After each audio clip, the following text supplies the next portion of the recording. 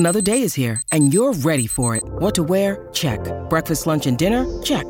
Planning for what's next and how to save for it? That's where Bank of America can help. For your financial to-dos, Bank of America has experts ready to help get you closer to your goals. Get started at one of our local financial centers or 24/7 in our mobile banking app. Find a location near you at bankofamerica.com/talktous. What would you like the power to do? Mobile banking requires downloading the app and is only available for select devices. Message and data rates may apply. Bank of America N.A., member FDIC.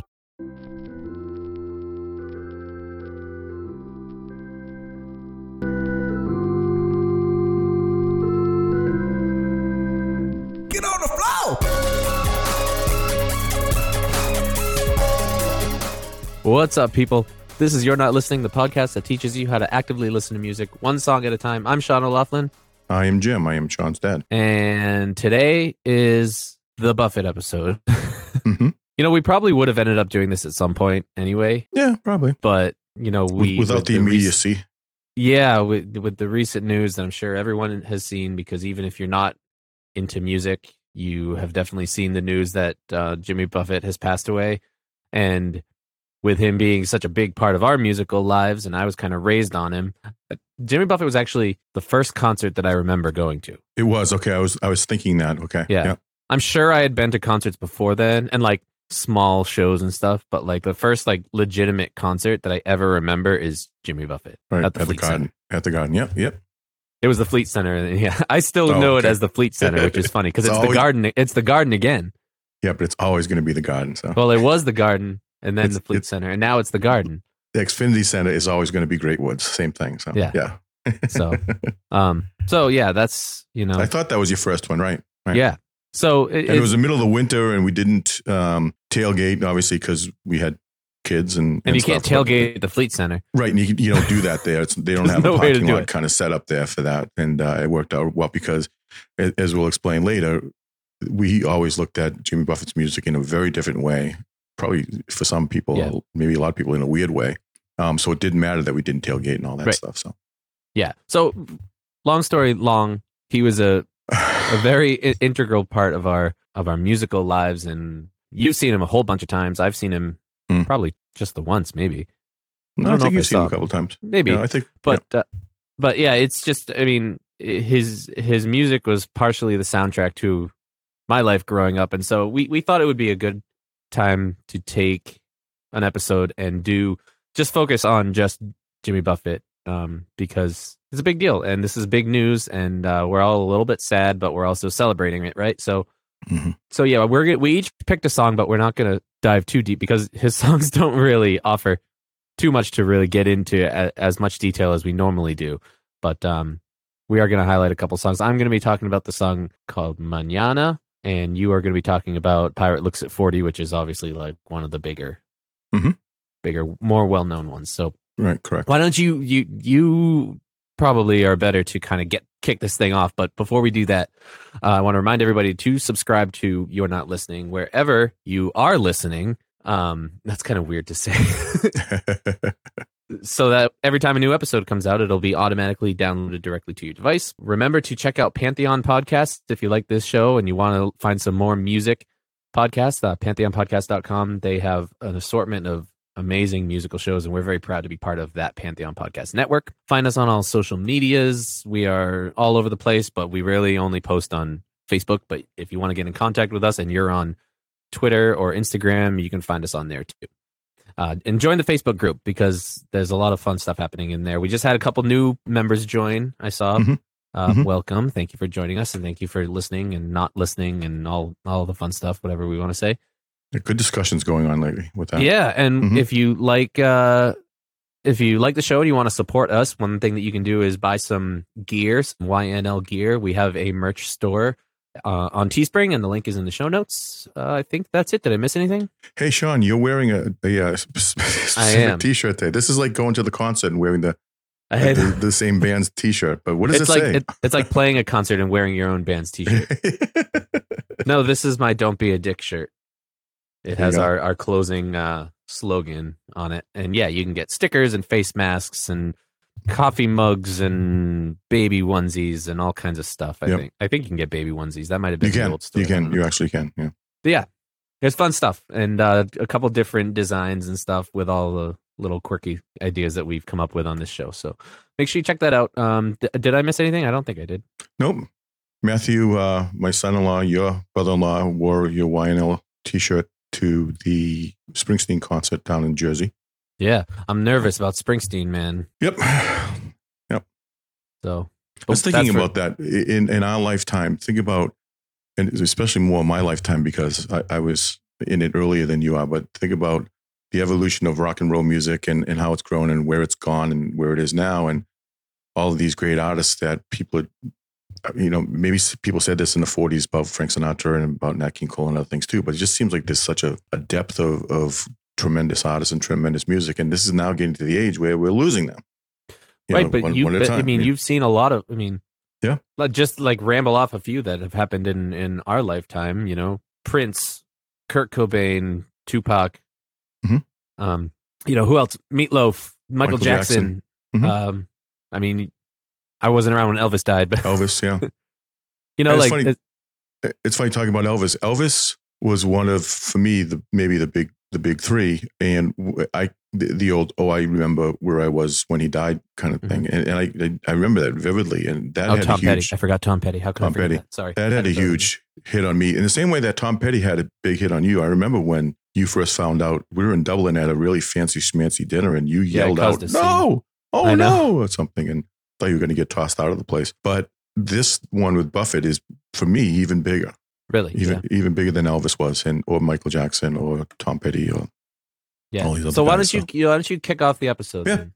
Well, just for those people who don't know us in the bigger context of things, is that we've always been a musical family, and music has been always in the background of everything we've done, including every trip we took. There was the old make a playlist, then it was burn a CD or make a cassette tape back in the day or whatever. And invariably there was always Buffett songs in there mixed in. And part of it is because I discovered him and loved the music. And then I wanted to share it with my family and especially my kids as they were growing up. So it just developed into at Sean's wedding, there was a lot of Buffett played. At Katie's wedding, there was a lot of Buffett played. At family gatherings, there was always Buffett playing. And every party we ever had was a luau. Yes, true.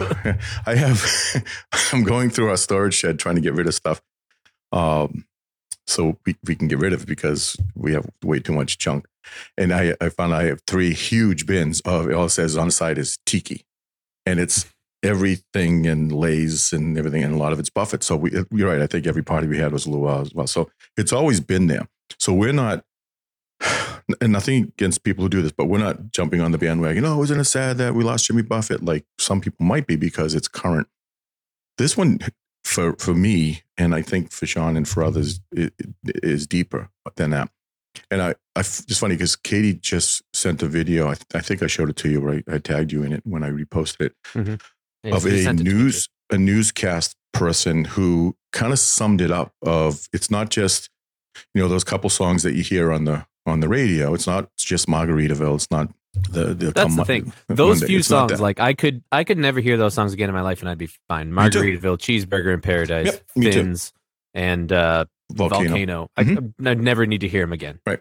Yet, what you talked about is the depth of his catalog that a lot of people either don't know about, that we wanted to share a little bit about when we talked about it in this episode, of how great some of his songs are. And it's funny, if you really talk about the evolution of Jimmy Buffett, the Margaritaville song, which wasn't on his first album, his first hit was Come Monday. And the Margaritaville song was actually a bit of a tongue-in-cheek. It was a slight against tourists, and it was a bit of a sad song. And it morphed, as we all know, into this empire that he developed because of it. So it's I think his whole career probably took a whole strange turn as a result of that, but he embraced it near the end.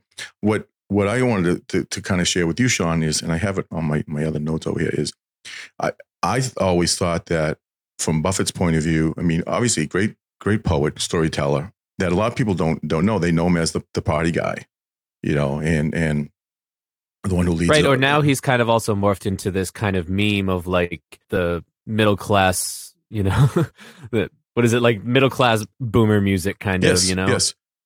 Well, they always said that he couldn't be categorized in what type of music he was because he didn't fit country, but he did. And he was more of a singer-songwriter at the beginning, and then it turned into rock, but it really wasn't. So he almost as a result, developed his own genre, this trop rock stuff. And he jokingly always I think he always kind of laughed at himself. He always said he wasn't a great guitar player, but he was adequate. He wasn't a great singer, but he could pull off a tune. And if you listen to a lot of stuff, especially the live stuff, he's always in tune. No, he's always got. If you listen to the slow songs that he does, yep, he's on key. He is. He's got a good presence with that.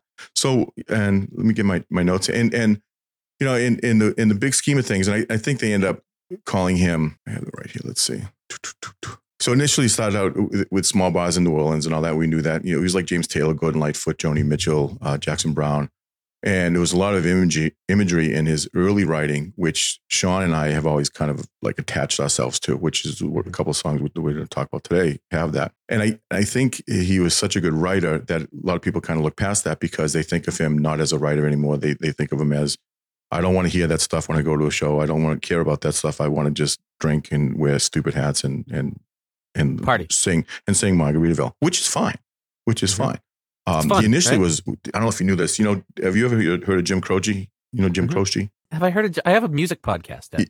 Yeah. Well, I heard of Jim Croce? But do you know him? Do you know his like, not just Bad Leave It Red Barnes? Like, he was a singer-songwriter. He had some great stuff too.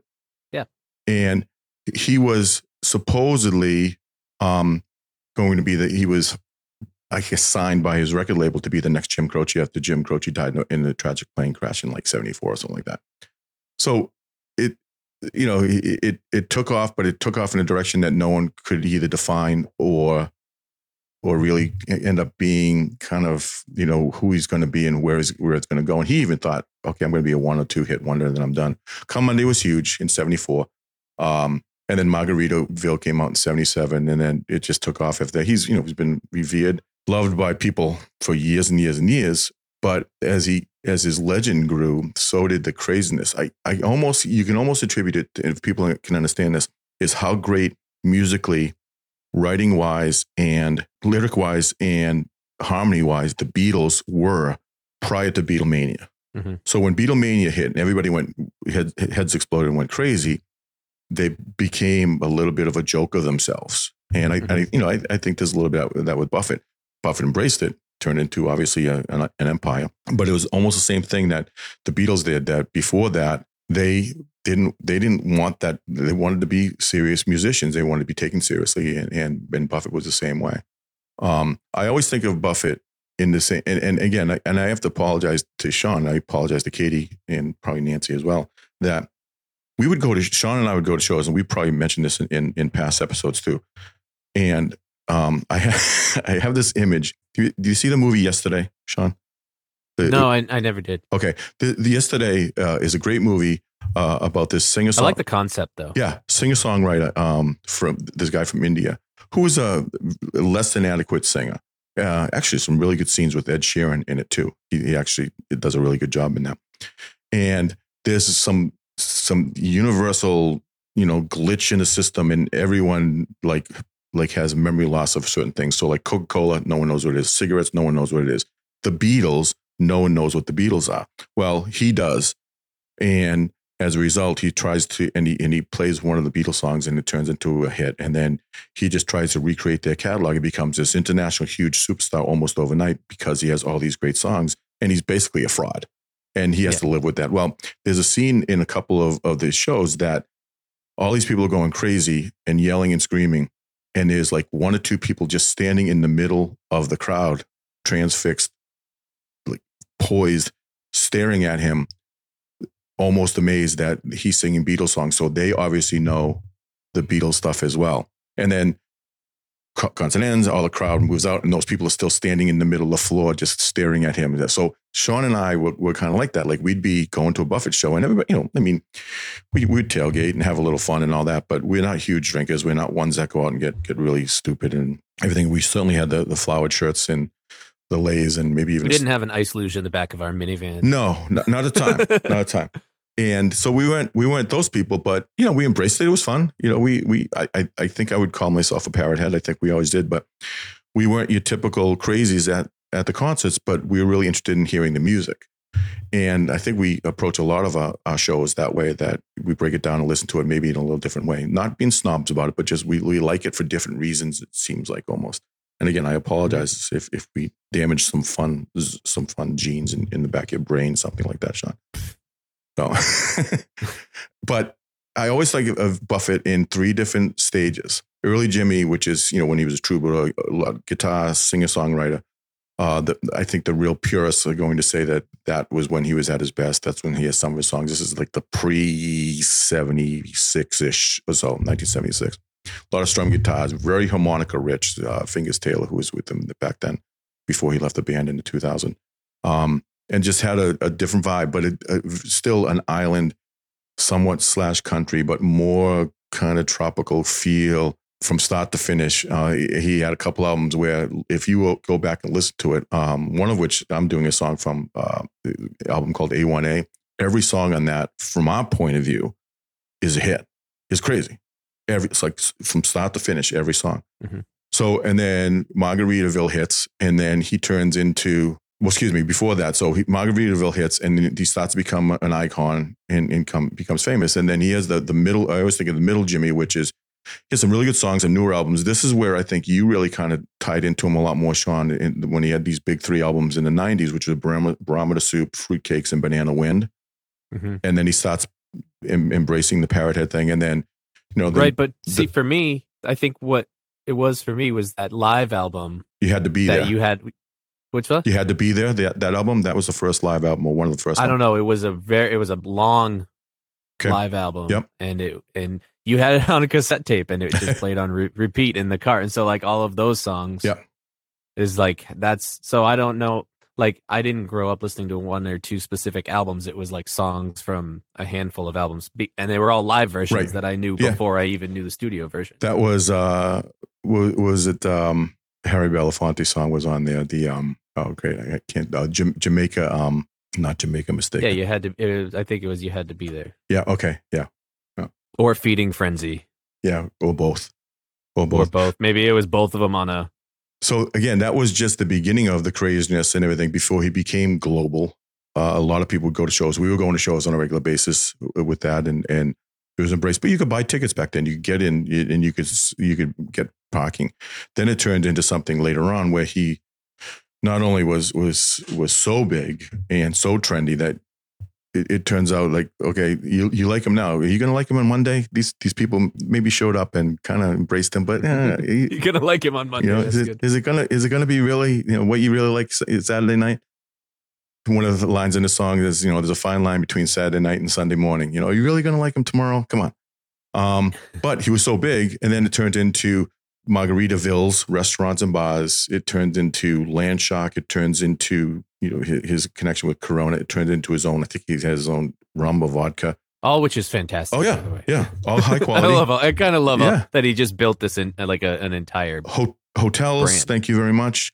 Now communities, RV communities, and just explodes. And he's in pretty much almost every major city and all over the world. Just explodes. So becomes Mogul Jimmy as well. Again, all based on that one song from 1977, which kind of defined him, that people have been misinterpreting and singing along with for all these years. So that's kind of where we started from. And again, we never want to be the old, we know better because we've been fans longer, and we don't want to do that. Buffett hipsters. Right. But it seems like, I think a lot of his best songs and some of the songs that we've always attached to ourselves to kind of get lost in the mix. And even mine and yours, I think as well, that we're going to do today. But mine, they're always played in the shows. They're always played. I almost wonder if mine's played and people use it as a bathroom song because they like it and they sing along, but they don't love it because it's not singing about a cheeseburger as much or a volcano, or you're not doing a Finn's dance or whatever. It's okay.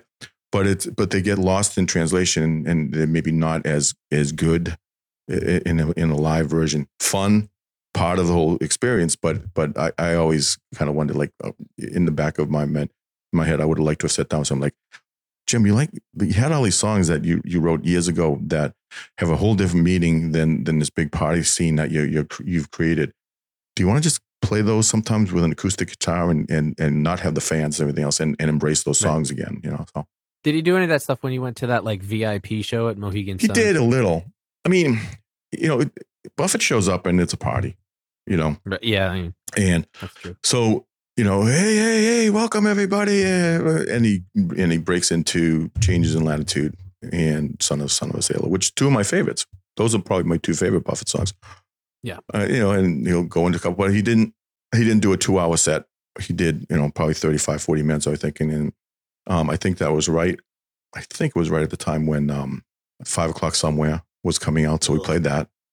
And I don't like that one. right. And it was funny because he got huge after that as well because of his little bit part. Now, again, that kind of became a brand. Of its own too. And it was like Margaritaville Part 2. And it's all tongue in cheek and it's a joke. And he ran all the way to the bank and opened 16 more restaurants off of that easily.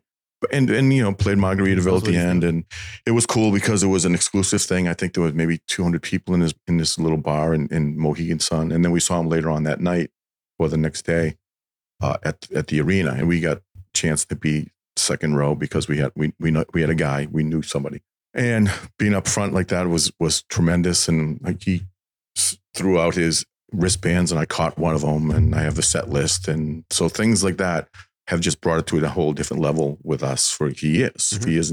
So, but I always wondered that some of those songs that he wrote that have, they're not deep songs. They're not, we don't have songs that we've indexed and but there are some. Well, the two that we're talking about are not, but there are a lot of songs that are very, and I have a couple on my list that I want to Well, they're deep because of the subject matter. I think they talk about loss. There's a lot of talk about relationships, friendships and all, but it's not this deep musical. I mean, it's 4 chords and the truth kind of thing. It's always been It's just about fun. Straightforward. A lot of it is just positivity and easygoing and nothing too complicated. That's why there's not much to talk about with the songs that we chose, right?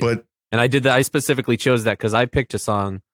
I think the song that I chose it because it's really representative of kind of a lot, just the overall feel of his music in general. I was thinking it's not necessarily my favorite one by him, but I think that's why I chose it. I was thinking the same thing. If you wanted to say, here's a couple songs that if you want to try to capture what either it means to someone like us or Buffett, not only listen to these songs, don't listen to the live versions, but listen to the regular versions of these and put headphones on and close your eyes.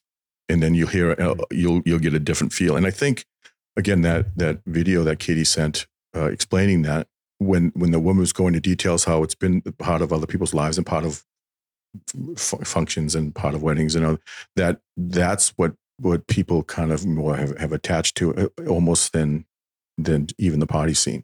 It's really interesting to see all the huge amount of tributes that are still coming in. And maybe it's my feed because I have Buffett as part of my feeds and Instagram and Twitter and everything else. So I'm always going to get something like that. But they're coming out still daily.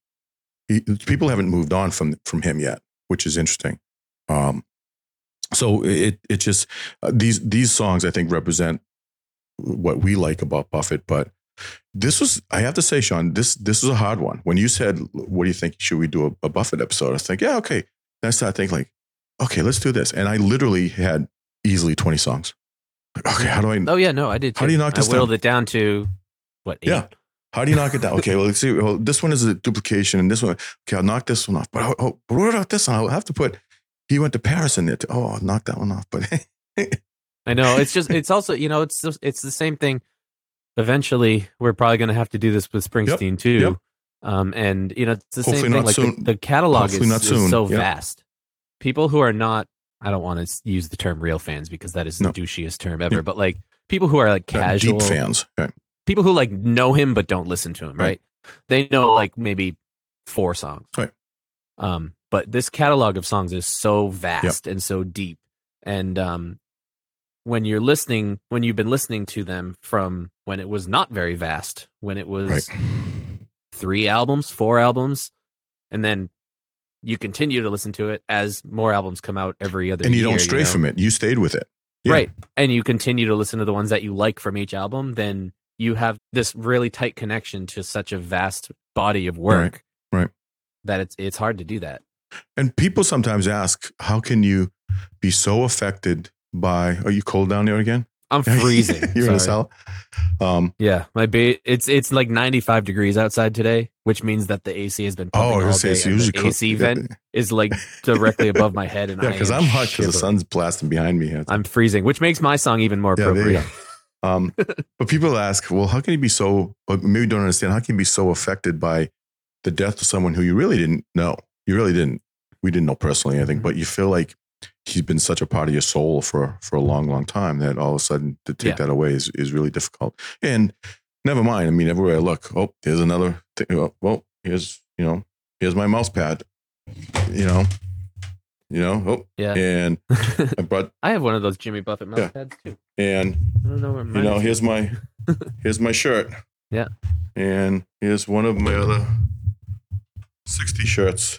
It goes on and turns into flamingos and turns into hula dances. And it's just, you have to embrace the lifestyle and try to do it responsibly without saying, oh, well, I'm going to quit my job and just go sit on the beach somewhere. And I guess I have to eat someday, but I don't worry about that. I mean, so it's a fine balancing act with that. And that, again, that's Springsteen for us. That's Green Day for you. That's, there's a lot of different bands that's, you have to face the mortality. Trying to think in the future, like when I'm your age and the artists that I grew up listening to that I'm really into right now, and I was when I was a kid, when that happened, it's who's that going to be? Like, that's probably going to be Billy Joe Armstrong. Yeah. It's probably going to be Blink-182, Brian Fallon, although he's not that much older than me. Right. It's going to happen. But again, as sad and don't want to turn this into a really bad thing because, you don't want to think stuff that's a bummer around Jimmy Buffett. But something tragic happens to one of those artists. How's that going to make you feel tomorrow? What? Oh my God, I can't. Well, Tom Petty. Right. And Tom the Petty thing was is, the way I think you got hit by Tom Petty hard. Yes. So I wasn't ready for it. I feel like when it does, like when this one happened, I was like, okay, 76 years old. Yeah.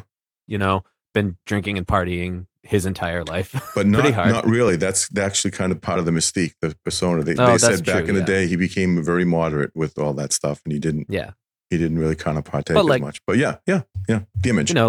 It's one of the, like, you see it and you're like, oh yeah, I guess it's time, Right. Because he was 76. When it does happen to Springsteen, it's going to be the same thing. Like, it's, but with Tom Petty, I didn't think about it enough to the point where it's like, oh yeah, I guess he is older. And, it was just one of those like shock for that one. Yeah, that's how I was with Prince. Right. But the cool thing about it is that when that person is gone, and it's easier to get through because you don't know the person, but like there's so much of them that's still here that you don't ever need to get rid of. Yeah, that's true. That's true. And I like to think that we're kind of doing that ourselves by doing podcasts, like after I'm gone, my girls will be able to go back and listen to all of these episodes for however long, because, it's just always going to exist. So it's cool. It's cool that we're able to do this. Right. Well, in the big scheme of things, you never expect it, but you kind of do. Because obviously, it's a limited time that we're on this earth. But it's still a shock. And it's, you have people who you're close to that you lose, and that hurts and stuff. And this feels like a good friend. Like this for me, this was a big one. This was like a friend that you lost touch with. Yeah, this is a difficult one for me. Yeah, so, but we got the sad stuff out of the way, right? So let's talk about the music, because I think the great thing about his music is it is mostly really, really positive, and upbeat and hopeful and like just pleasant. Like it's all about loving life and relaxation, and like it's basically the opposite of corporate America. Right. Of which, it's funny because he's a full-fledged member of corporate America. America now with everything he's done. Yeah. Right. It's really kind of ironic that his entire corporate presence identity is based around something that is all about escaping it. Right. Which is kind of funny. Right. So let's do my song first, because I think there's less to talk about with my song, and then we'll do your song, and then I want to just talk about some of the other songs that are on our list and kind of why we almost chose them. Right. Gotcha. So my song is called Mañana. It's from Changes in Latitudes. What album is it from? It's from I just had that up too. It's from, I think, Son of a Sailor, maybe. Oh yes. So, which again, if you look at some of the covers to his albums, he makes fun of himself even on those sometimes. And it's just like, he can't take it seriously, but there was some good music in there. Some really good music in there. Yeah. So this is the beginning of my song. I'll play a little bit of it.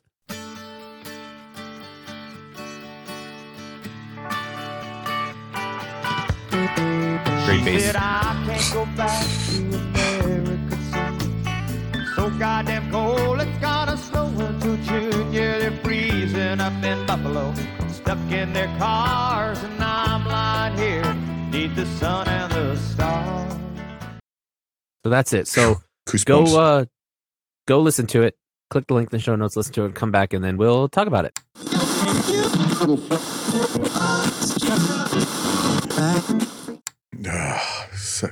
Goosebumps. Yeah, it's good. Goosebumps. It's good, but it's not like it's nothing crazy, right? It's but it's just very pleasant, and it flows, doesn't it? So another song that I was going to do was Boat Drinks, and I know that that's a close one for you too, right? Yeah. I found myself drawn to the two songs that talk about being stuck somewhere cold and wanting to go someplace warm, which may just be because we live in New Hampshire. Could be. Well, and you know the whole thing about Boat Drinks, there's a Bruins connection. I figured you'd like that one. Because the hockey game's on? Or? Yeah. You want a real quick synopsis of that? Or you want to talk about it later? Let's talk about that later. All right, so I figured. So no, I mean, the first line in this is, I can't go back to America soon. It's so goddamn cold. It's going to snow until June. Yeah. And that's our life. In Buffalo, freezing in their cars. But you know what I found interesting is that like Jimmy Buffett died, and then immediately we had this ridiculous heat wave when it's supposed to be cooling down right now. Mm-hmm. My body's not dealing with the heat very well, but yeah, I know. But thanks, Jimmy. Yeah, well, you got to have some margaritas. That's what it takes. Yeah. Oh, I love a margarita right now. Like a frozen, off to see the lizard margarita from Margaritaville. Mm-hmm. That's so good. I would go for one of those. But yeah, so I mean, I don't have too many things. I really like when the bass comes in the beginning of that, around 9 seconds. She said, I can't go. Oh, yeah. That's just a nice little intro. You know how much I love bass when bass comes in, when bass gets featured. And I wanted to play. Oh, go ahead. It ends up being lush. It's not just him and the guitar and stuff with all those different instruments. That's the thing. Is we say it's like a simple sounding song, and it's really like, but like if you listen to like the verse, there's a lot going on. I'm gonna go to like the second verse. It's really interesting the way the song is broken out. By the way, the second verse, because there's kind of more going on, so you can just listen to like all this music stuff happening in the background. But I don't understand. Never seemed to work out the way I had it planned. Hanging out in a marine. You know what I mean? Like nothing is just playing straight chords or anything. It's like everyone is kind of doing their own thing, but it all meshes together really well. But again, really wanna get small. Well, two things there. First, can you just see him sitting on a stool, in a bar down in Key West where he started, or New Orleans, whatever, and just kind of strumming along and singing it, and it flows. It's very easy. You don't know the reference between the Steve Martin stuff, do you? No. Okay, you know Steve Martin. The Is comedian. it the Steve Martin I'm thinking of? Yes. Okay. Yeah. When he first broke out, he was a stand-up comedian, and he would do these like slapstick, hilarious bits. And Steve Martin is hysterical. Yeah, and on Saturday Night Live, that's when he did the Two Wild and Crazy Guys, and he would do.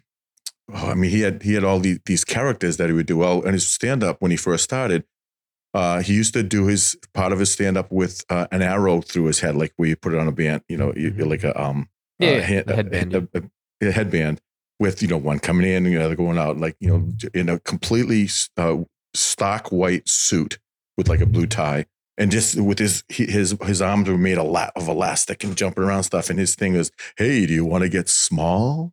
In other words, you want to go get high kind of stuff. So for him to have that reference, I guess, was a part of a true story where he connected with Steve Martin one time and they said, hey, do you want to get small? And they got small. So that's what that is. Oh, cool. Yeah. Steve Martin, also an incredible banjo player. Yes. Blow your mind, crazy good banjo player. Yep. I wanted to just play the chorus just so for anyone who cheated and didn't listen to the song, and I just want to play the chorus a little bit because I think the chorus is a really good example of the feel that his music overall and generally, Good especially this representation. older stuff. This is kind of the feelings that are evoked from his music within these earlier songs, and I think the chorus is a really good example of that. Please don't say mañana if you don't mean it. I have heard those words for so very long. And I want to apologize if the recording quality does not sound that great. For some reason, for me, it sounds really awful when I'm playing it through here. So in case that's what it sounds like on the final edit. Okay. Sorry. I don't know if it will on the final cut or not, but for when I'm looking, listening to it sounds perfect. Sounds what I normally would hear. Oh. Yeah. Okay. So this song is really interesting because it's like exactly 4 minutes long. Yeah. And it's interesting because it's broken out very evenly. Okay. I don't think I have my times right on here, but and this is a bit of a slight, and I don't mean it to be, but I think a lot of his songs are formatted in a similar way. Yeah. It's a 4x4 measure. It's it's verse, chorus, verse, chorus, solo, verse, chorus. Right. And bridge, 3.5 minutes, 4 minutes down. Yeah. But again, simple singer-songwriter stuff. But not lamenting of all this sadness and terribleness and being emo, but just always fun and sprinkle in. They call him like a salty cowboy. So sprinkle in the sea. It's like the kind of stuff that he engineers his songs to be perfect for like lying on the beach with a sun hat covering your face and falling asleep and just having this playing as background music, right? Or in a hammock. Yep. Yeah, exactly. Yep. Chillaxing.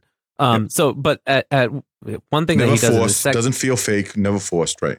It is still meticulously engineered, and in the second verse, he kind of gets quiet in the second half of the verse, which is kind of cool. And the background singers join him for that line. Yeah. I just want to play that. Just if you know what I'm talking about. When Steve Martin calls, singing, anybody there really wanna get small. This part right here. Women and water in short supply. There's not enough dope for us all to get high. Here it gets. Just for those two lines, it like kind of draws back, right? And he's got the background singers doing it with it. And it's just like, this is the kind of stuff that we talk about on the show all the time. These little subtle things that are really subtle, but they add a lot of change. And we mentioned a lot. We harken back to the episode where we had Alex Rosamilia from the Gaslight Anthem on, where he talked about these little things where you draw certain things back so other moments can feel bigger. Mm-hmm. There's not really big moments in a song like this, but like adding those little bit of dynamic changes. And again, talking about producing, was that in the original cut, or was that added in with the sixth take? Let's have the girl sing over it. So, that's probably the other most memorable line in this song, right? Like, I think the most memorable lines in this: "So goddamn cold, it's going to snow until June." Yeah, and "Women and water are in short supply. There's not enough dope for us all to get high." They're just memorable. Yeah, right? Yeah. And I think when you look at the rest of the lyrics, I think those two are the ones that people would remember if they didn't know the whole song, And I think highlighting that was smart. Yeah. And at the end, how about and you probably don't know the reference to this either. And I hope Anita Bryant never ever does one of my songs. I remember that you explained that to me once when I was a kid, but I don't remember. She at the time she was having when he put this out, he was doing the album. She was doing this big anti-gay children thing. So let's save the children from gayness. And he's just so inclusive. He always has been, and is a champion for everybody. So she was big. She was a pretty big pop singer at the time. Again, you got to think of the 60s and the 70s. There was two very distinct tracks when we thought of music. There was the variety shows, which everyone had a variety show, which was a little comedy and terrible canned musicians coming in and stuff. And then there was the real rock people in between, and it was just starting to kind of define itself. Well, she was definitely in that previous category, and she was a very vocal anti-gay. And he was just like, "Yeah, I don't want you ever doing one of my songs." And I think he caught some flack from it at the beginning, but as a result, and then years ago, He actually sung it live and said, "I hope little Britney Spears ever does one of my songs." I don't know why her, he would target her, but he had. Was it during the time that she kind of had her breakdown and shaved her head? And I don't know. Was she ever controversial? I don't know. I don't know. And so I always replaced it live with that. This isn't one. I think this isn't one of the big 8. They used to call it that he played at every show, but you would hear this every so often on some of the live stuff. That was pretty good. So for me, it's more about the sound of it. And I think just being representative of his sound. But one thing that I found cool about it. Wait. Can you ever describe a Kiss concert if you've never been to one? Not a concert I ever really have interest in going to, I gotta say. But you know what's interesting to me about this song is that they chose to do this.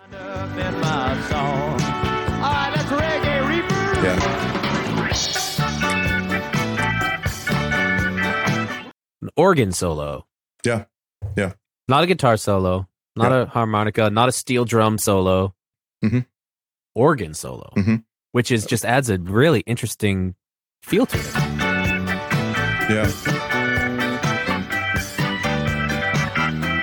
And not a Hammond. Yeah, it is. Is it doesn't sound like that Hammond B3. But that was probably without horn looking at spinning on the Leslie. It wasn't without looking at the liner notes. I would guess it would be Michael Utley, who was his sideman. He was his Clarence to Bruce. He was his, he was his muse, for a lot of things, and who's an accomplished producer in his own right, and has done a lot of really interesting stuff over the years too. But he's the foil a lot of times when he's on stage. So yeah. So that's it, really. Yeah. I think there's some interesting things, but nothing too crazy. One thing I had a question about is at the end, 354-ish. My question that I wrote down is, what is that? Right there. Did you hear it? Like a crash.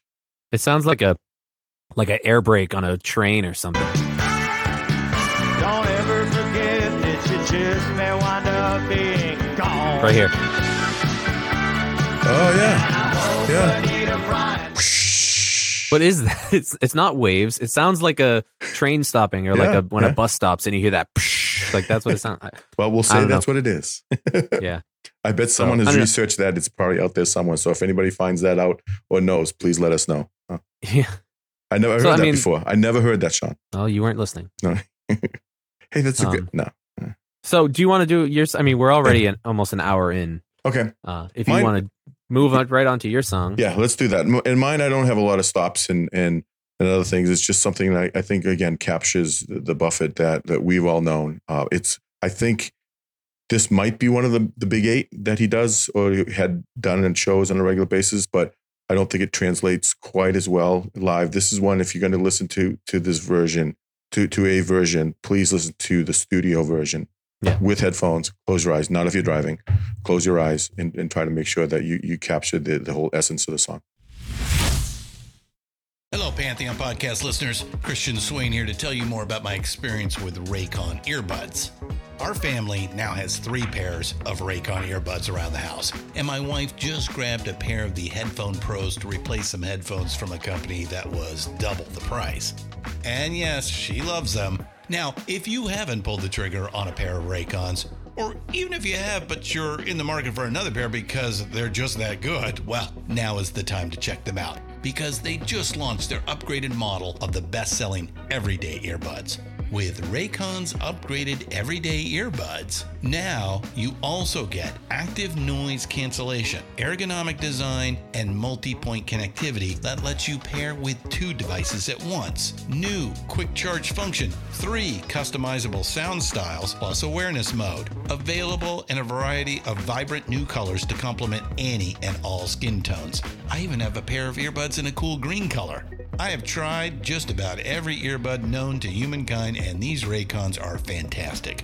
Seriously, if you've been wanting to check out Raycons, there truly is no better time. You're going to ask yourself why you didn't check them out sooner, and Raycon offers a 30-day happiness guarantee. So what are you waiting for? Go to buyraycon.com/Pantheon today to get 20% off your Raycon order, plus free shipping. That's right, you'll get 20% off and free shipping at buyraycon.com/Pantheon. buyraycon.com/Pantheon. When you need mealtime inspiration, it's worth shopping Kroger, where you'll find over 30,000 mouth-watering choices that excite your inner foodie. And no matter what tasty choice you make, you'll enjoy our everyday low prices, plus extra ways to save, like digital coupons worth over $600 each week. You can also save up to $1 off per gallon at the pump with fuel points. More savings and more inspiring flavors make shopping Kroger worth it every time. Kroger, fresh for everyone. Fuel restrictions apply.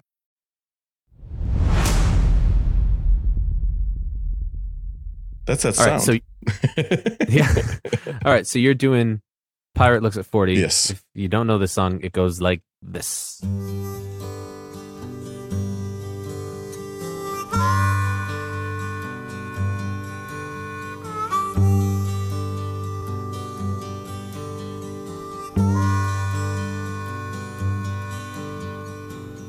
Mother, Mother Ocean, I have heard you call.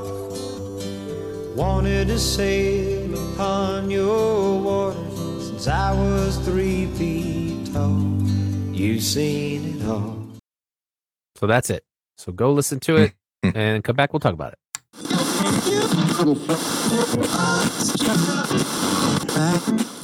All right. Makes me sad. Makes me sad. Yeah. Yeah, a little. You know, I mean, it's great. Great. I've talked about this song before on past shows. I think when we had our summertime playlists, because there's a fantastic cover of this song by Stick Figure, I think, and a bunch of other people in that genre. You mentioned that, yeah. It's like Stick Figure and Soja and like a bunch of that kind of dub reggae. Yep. A lot of those artists they kind of came together and did a cover of this song, and it's fantastic. I'd like to see Playing for Change do this. Yeah, that would be cool. You know, I think Dylan and Bonnie Raitt or some other people have done this too. Surprisingly, Jack Johnson has done it. Yeah, people that when you see interviews that Buffett did, he was shocked that other people even knew it. Never mind would perform it and was appreciative of it. So it's almost like this is like the musician's song that he did. Yeah, could be. Where it's like not like the party song, but like the people who are musicians are the ones that appreciate this one. Yep. And it's the story's pretty clear cut. Again, it's a story, singer songwriter stuff of a guy that's a pirate and doesn't smuggling in, but just kind of doesn't fit into the real world. And I think that some of the characters that he probably ran into real life characters down in the Key West area that he grew fond of and connected to down there. But the song itself is just really interesting, really kind of basic with the instrumentation, heavy with the harmonica, which is Fingers Taylor's. Which again his earliest stuff had a lot of harmonica in it, and Fingers Taylor, who was, again, I think one of the main guys in his band at the time, because he always played a really big role, bigger than a guitar solo or organ solo or something. It was always a harmonica solo, and he left the band in, I think, the year 2000. But things seemed to change. There was a little more of a twang. He ended up getting, for some of the live shows, a steel slide guitar, steel guitar. So it's there, but you can't replace that sound specifically. But it's just not only is it harmonica, but the style of someone when he plays the harmonica, it just feels very, very like if you hear it's like that's the guy that's always been with Buffett. That's a very unique sound of harmonica, and it just, again, close your eyes, lie down in a hammock, and listen to this song, and it kind of captures a little bit of why we always love Buffett. This one, again, one of the big eight, I think, that always did it in the shows, and it was a quiet moment in the show. People sang along to it, which is nice, and hugged each other and all, and was swaying back and forth. But I almost wonder, as I said earlier, that if some people use it as the bathroom song because quick, I want to get back because I want to do the Finns dance, and I want to watch Volcano, and I want to watch the video screens for changes in latitude in the parking lot and all that stuff. But this is something that I think he still did on a regular basis. So he's pretty well known for this song, but this is a song I think people have forgotten because they think of Cheeseburger, they think of Margaritaville, they think of Fins and Volcano, but they forget about how good this one was too, even if it was live. But I like the studio version so much better. Mm-hmm. The live version is good too, though, on that live album. And it's a million. He's probably done it almost every show, and there's a million different live versions of it. But I again, this is the old. I wonder. It seems like this is one that I think he maybe enjoyed playing. It just seemed like there was a different kind of feel when he would do this, and it means more to him than some of the other ones. Yeah, could be. I mean, again, I'm projecting. I'm guessing because I don't know. But it just feels for somebody who's a serious musician, that's going to be something that's going to feel a little more real. There's you can pick it apart like we did, but there's not a lot of things that you can say. Let's go back to number 2 minutes and 32 seconds in and stuff. That is just, I think it's the overall vibe for me, which is why I didn't want to break it. I chose not to just break it down and look at it from that perspective. I don't know if you have any specifics or stuff that you indexed and stuff, but he would embellish some of the lyrics when he would do it live. I go for younger women, and when he was singing live, he would say, "Oh, trouble," and then go on to the next song. So it's okay, it's cute and everything. But again, I think like there's part of me who want to say, Jimmy, stop it. You don't need it for this song. Don't do that kind of thing. But he may need to do that stuff to keep a separation, right? We talked about this with Chris when Ozzy came on. If there's some songs that are really emotional to you, you need to find a way to kind of keep a couple steps away from that when you're performing it live, right? Yeah. And that may be what that is. I don't know. I don't claim to know what's going on inside that's a really good point. His head. Yeah. But maybe that's what that is, who knows? It sets a different tone in the live show. There's not a lot. I mean, Come Monday is like that, but that's because that was his first song that he had a hit with. That's always near the tail end of the show, and everybody sings along, so they all know that one. But this one is just a little different spin. And then right after this, he's going to morph into and go into something that's going to be fun and danceable, and it's easily forgotten in the set list because the next thing is going to be a dancing fun one kind of thing. So, but no, just again, if you only know a few songs, casual fan, that's fine. But if you want to get to know a little more and kind of get a little feel, I think this is the one. This is the one that, this is one of many that for me kind of is a good representation. I know there are others that we're going to talk about now as well, but this is the one that out of all the ones that I was trying to choose, this one always seemed to kind of keep bubbling to the top, and I listened to it over and over. I went back and listened to 16 different versions of every song, and this one is the one that just kind of kept coming back. So, yeah. I like the ending of this one. Mother Ocean. Right here. This is the part that I like. All the years I found my occupational hazard be. My occupation's just not around. I feel like I drown. I really like the way he does that live. Yep. He always kind of changes it up at the end there, Yep. and it's got him a bigger ending. But I like how in this version it kind of just slowly starts chipping away and getting more and more quiet and subdued. emotional. Yeah. Yep. Yeah. And at the end, Gonna hit uptown. I feel like. And then when he says something about being down, he'll say, "No way," because he doesn't want to ever be down. He's always going to be upbeat. But this is a song I think can be interpreted a million different ways too. Is a song initially about loving the ocean and ecology? Is it really a story about a guy who was a pirate? Is it his life story? When you think about it, so there's a lot of different ways. I think people.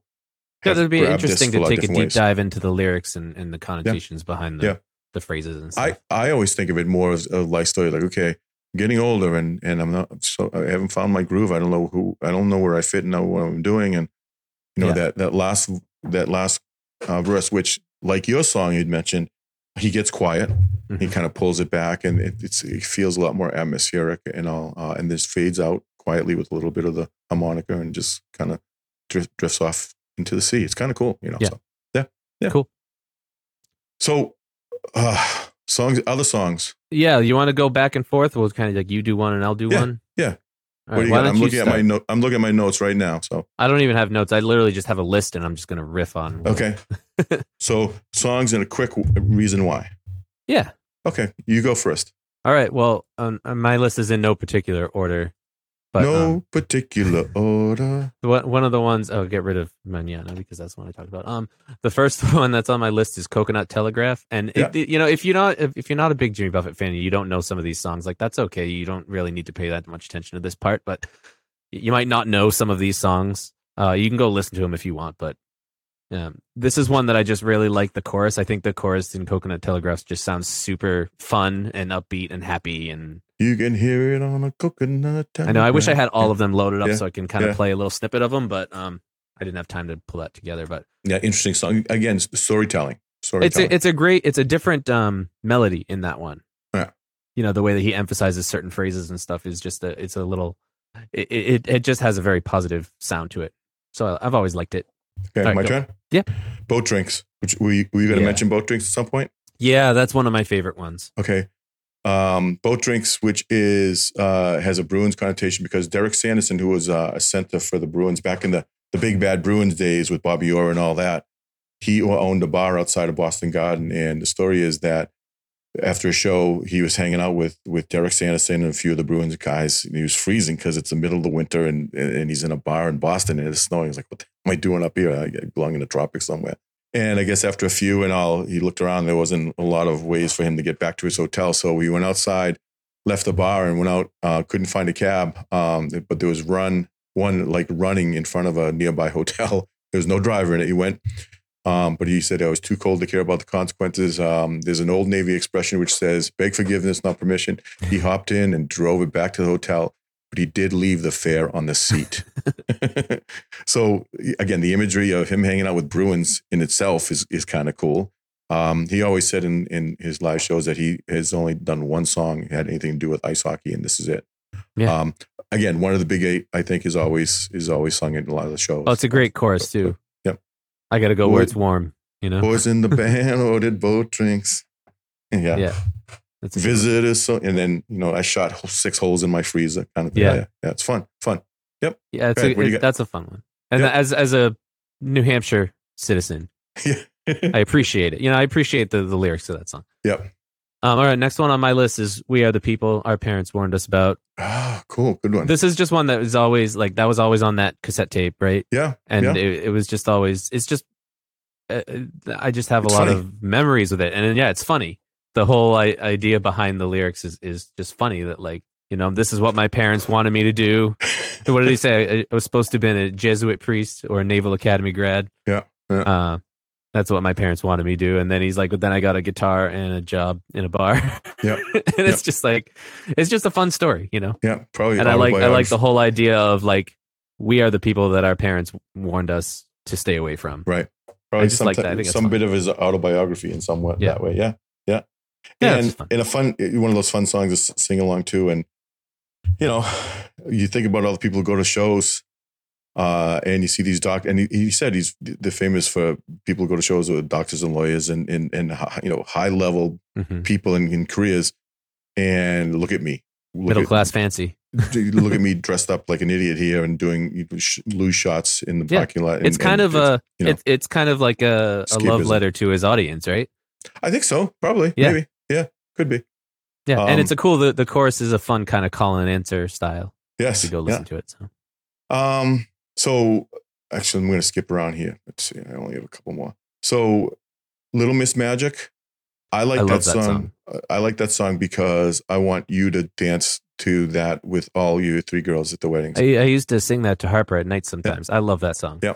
That song makes me tear up. It's a great father-daughter dance. That is one of the songs I think that was mentioned in that video that Katie sent, that the woman is trying to explain how deep Buffett's connection is with people in ways. Yeah. And it's a song that most people, I would say, even if they're not as much a casual fan, but even if they're a little more of a deeper fan, maybe wouldn't know. But go and listen to that, and I guarantee you're either going to get goosebumps or tears over that. Yeah, I have a couple here that I wrote that, I think, for his daughter. More deep cuts that I think people probably won't know unless they're a pretty big fan. But. Yeah.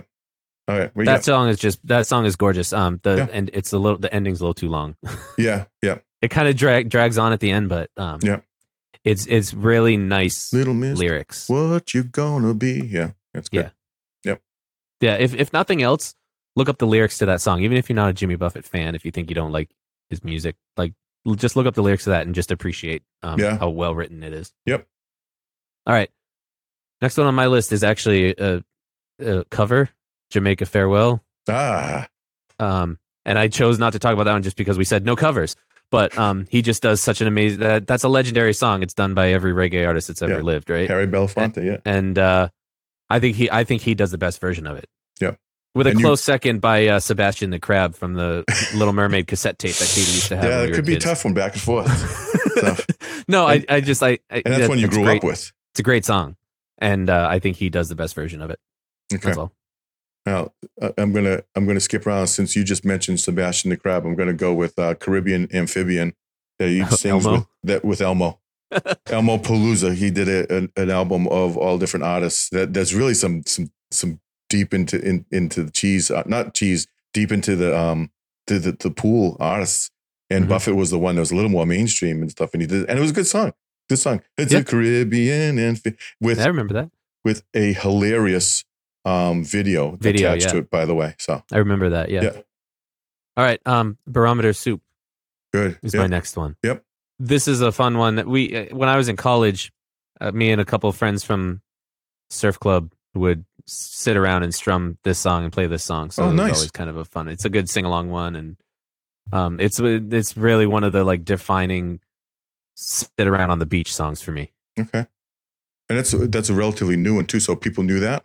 I think that people in the Surf Club. I think everybody was like me. They're all kind of raised on. Oh, right. So they Gotcha. Gotcha. All right. So that was with your Barometer Soup. I'm going to do three of them. That this is again it kind of perfectly captures. Wait, you're giving me 3 for 1? Yep. Get out of here. Because they're all the same. They're all very similar. They're all the same song. No, they're all very similar.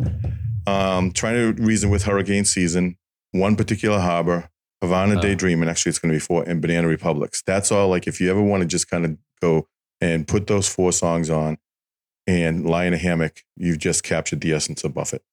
Wouldn't you say? One Particular Harbor is on my list too. I love that song. Okay, talk about that one then. Go ahead. I just love it. I almost picked that one. That was one I almost. What are they actually saying in the chorus? I don't know. I think it's Tahitian. I think it's a foreign language.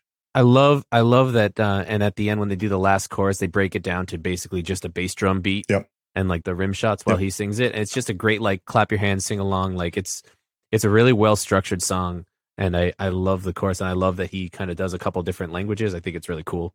And translates really well into a live show with that one too. So yeah, it's a really, really good live song. Mm-hmm. I think that's kind of what I love about it is when you listen to the live version or you see it at a concert, it's like a really good live one. There's a lot of images of videos on YouTube of images with boats and beaches and crashing waves with that song in the background. That just fit.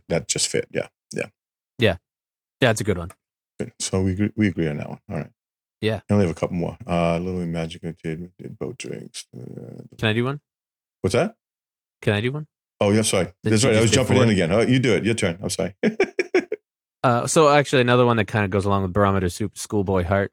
You know what? I knew you were going to say that. I think Katie likes that one, and she likes Barefoot Children in the Rain. I was going to say that one, Barefoot Children, and Stars on the Water are all in the same song. That's when you've done the threesome. Yeah. And I think it's the writer in me that is drawn to that song. Okay. I like the way it's written. I like all of the different analogies that he uses, and it's kind of goofy. Yeah. But I like it, you know. And that's from that middle those big 3 albums in the center part of his career that hit big, that we listened to a lot, I think, when we were going on trips, and you heard that in our car too.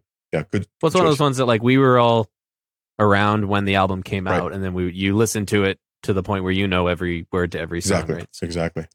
Yeah. So yeah, Schoolboy Heart is kind of paired with Barometer Soup, and also Stars on the Water for me. Mm-hmm.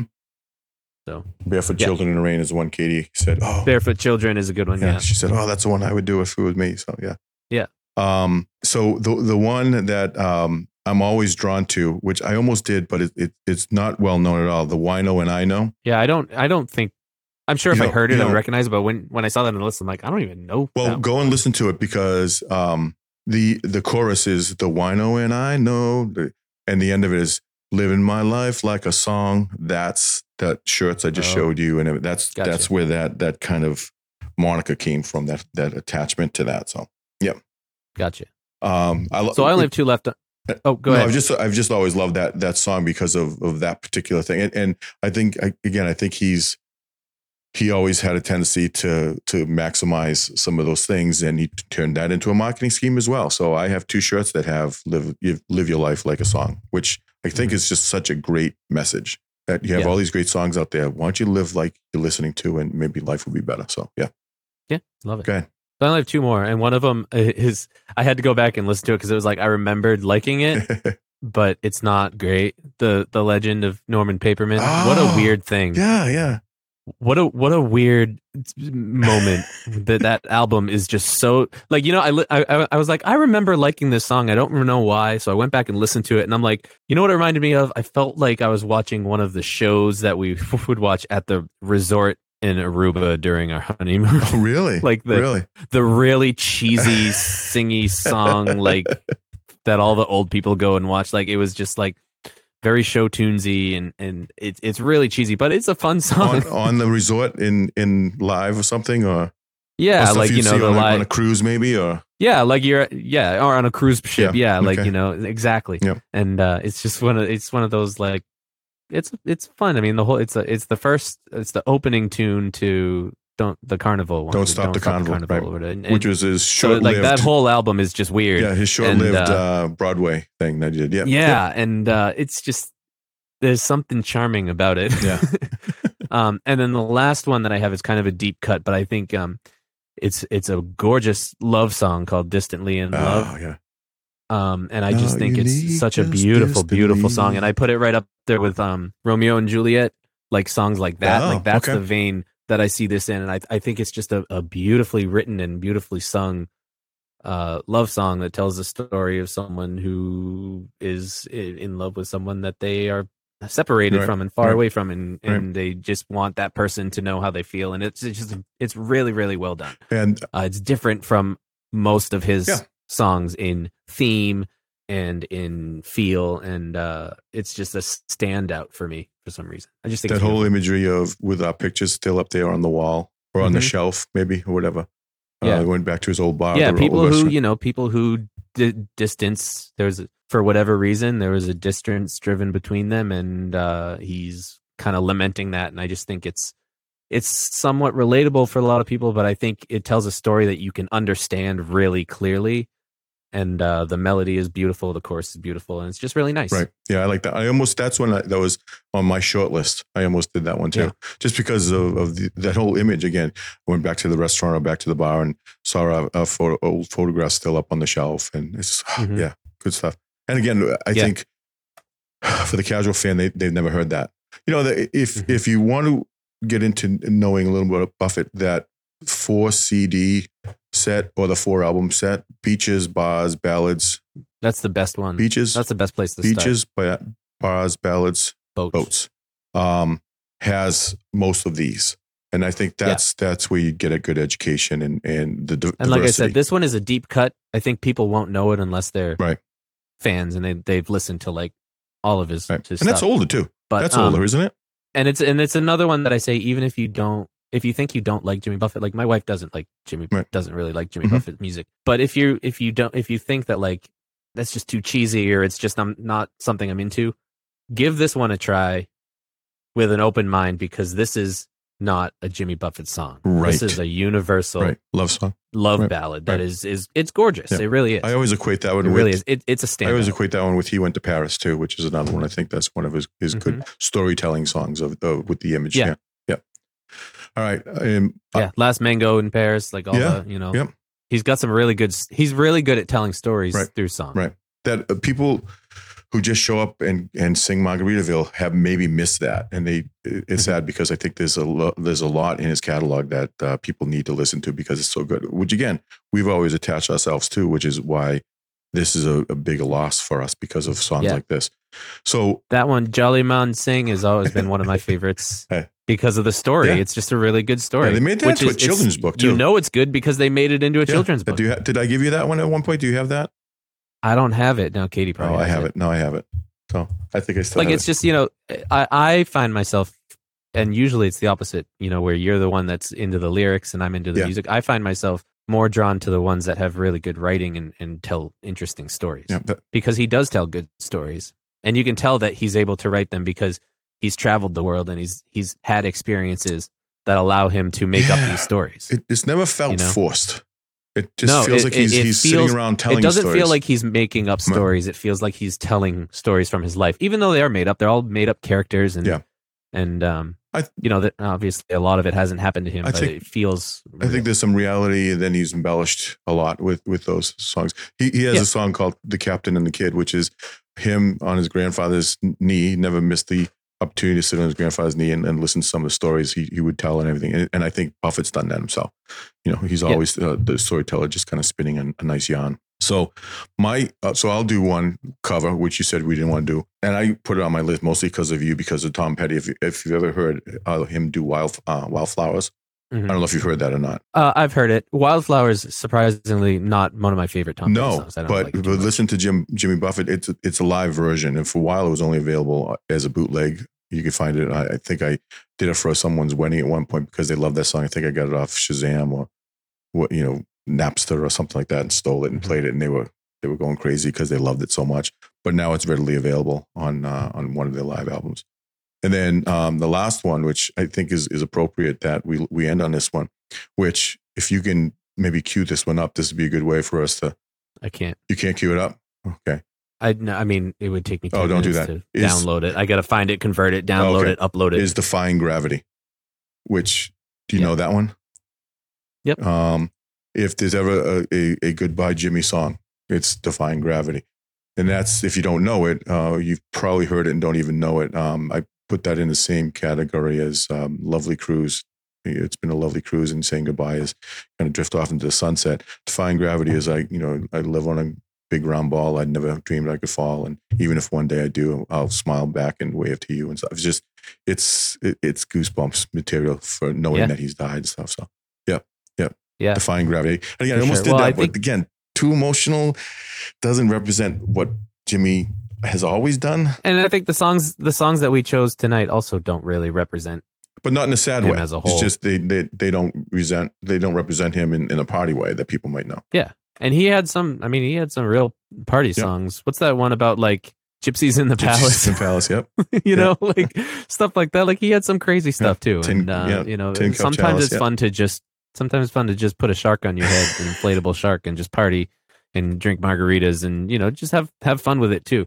As much as we dive into the deep aspects of music and the storytelling and the emotional sides, like it's still just, at the end of the day, it's just fun party music in a lot of and we cases, would dance to the Finns dance and celebrate when the volcano would explode and sing Margaritaville just along with everyone else too. But we just know there's songs that are deeper in the catalog that we wanted to make sure we could share with folks. So I think we've made it pretty clear how important this music has been to our lives, and will continue to be. We're going to keep listening to it. I listen to Boat Drinks every winter when I get sick of the snow and I want it to warm up. And I think if anybody wants to do anything special to celebrate, go to Margaritaville and get a frozen off to see the lizard margarita and volcano nachos, and you'll be happy for the day. That's right. So I think that's it. Find us on social media, join the group, tell us what your favorite Jimmy Buffett song is and why. Start sharing some of that stuff, and love to hear from people like the Wilkinsons and some of our other friends that love Jimmy Buffett. So just, we want to share some memories with you guys. So you can do that by joining the Facebook group. Just search the name of the podcast and you'll find the group on there. Buy some stuff because it costs us money to put this show on, and we're not bringing in a lot of money. So if you want to support the show, go buy a t-shirt that says "Stay hydrated, listen to good music, don't be a dick," or "Deep in the cheese," or "Lost in the sauce," all that kind of stuff. It's fun stuff. You can get that at our Teespring store. Link is in the show notes. Follow us wherever you listen. Leave us a rating and review. Check out Pantheon Podcast for more awesome music podcasts. And thank you so much for listening. Remember to stay hydrated, listen to good music, and don't be a dick. We will talk to you next. Fins up, everybody. It's NFL draft season, and that means it's time to start thinking about fantasy football. FantasyPoints.com features industry-leading experts and prognosticators using proprietary hand-charted data to help you score more fantasy points. FantasyPoints.com is the place to go for whatever kind of fantasy football you play. Whether you play fantasy football, daily fantasy sports, or do a little bit of everything, Fantasy Points has the meticulously researched content to guide you to victory. And why wait for the fall? Fantasy Points also covers the new spring football league, the UFL. Join the guru, John Hansen, Scott Barrett, Joe Dolan, and other massive names in the fantasy football universe with an exclusive offer. Use code Pantheon for 15% off any Fantasy Points package, including the all-in package, with access to every article, tool, and data nugget that Fantasy Points has to offer. That's FantasyPoints.com and code Pantheon for 15% off at Fantasy Points. FantasyPoints.com, code Pantheon. Score more fantasy points.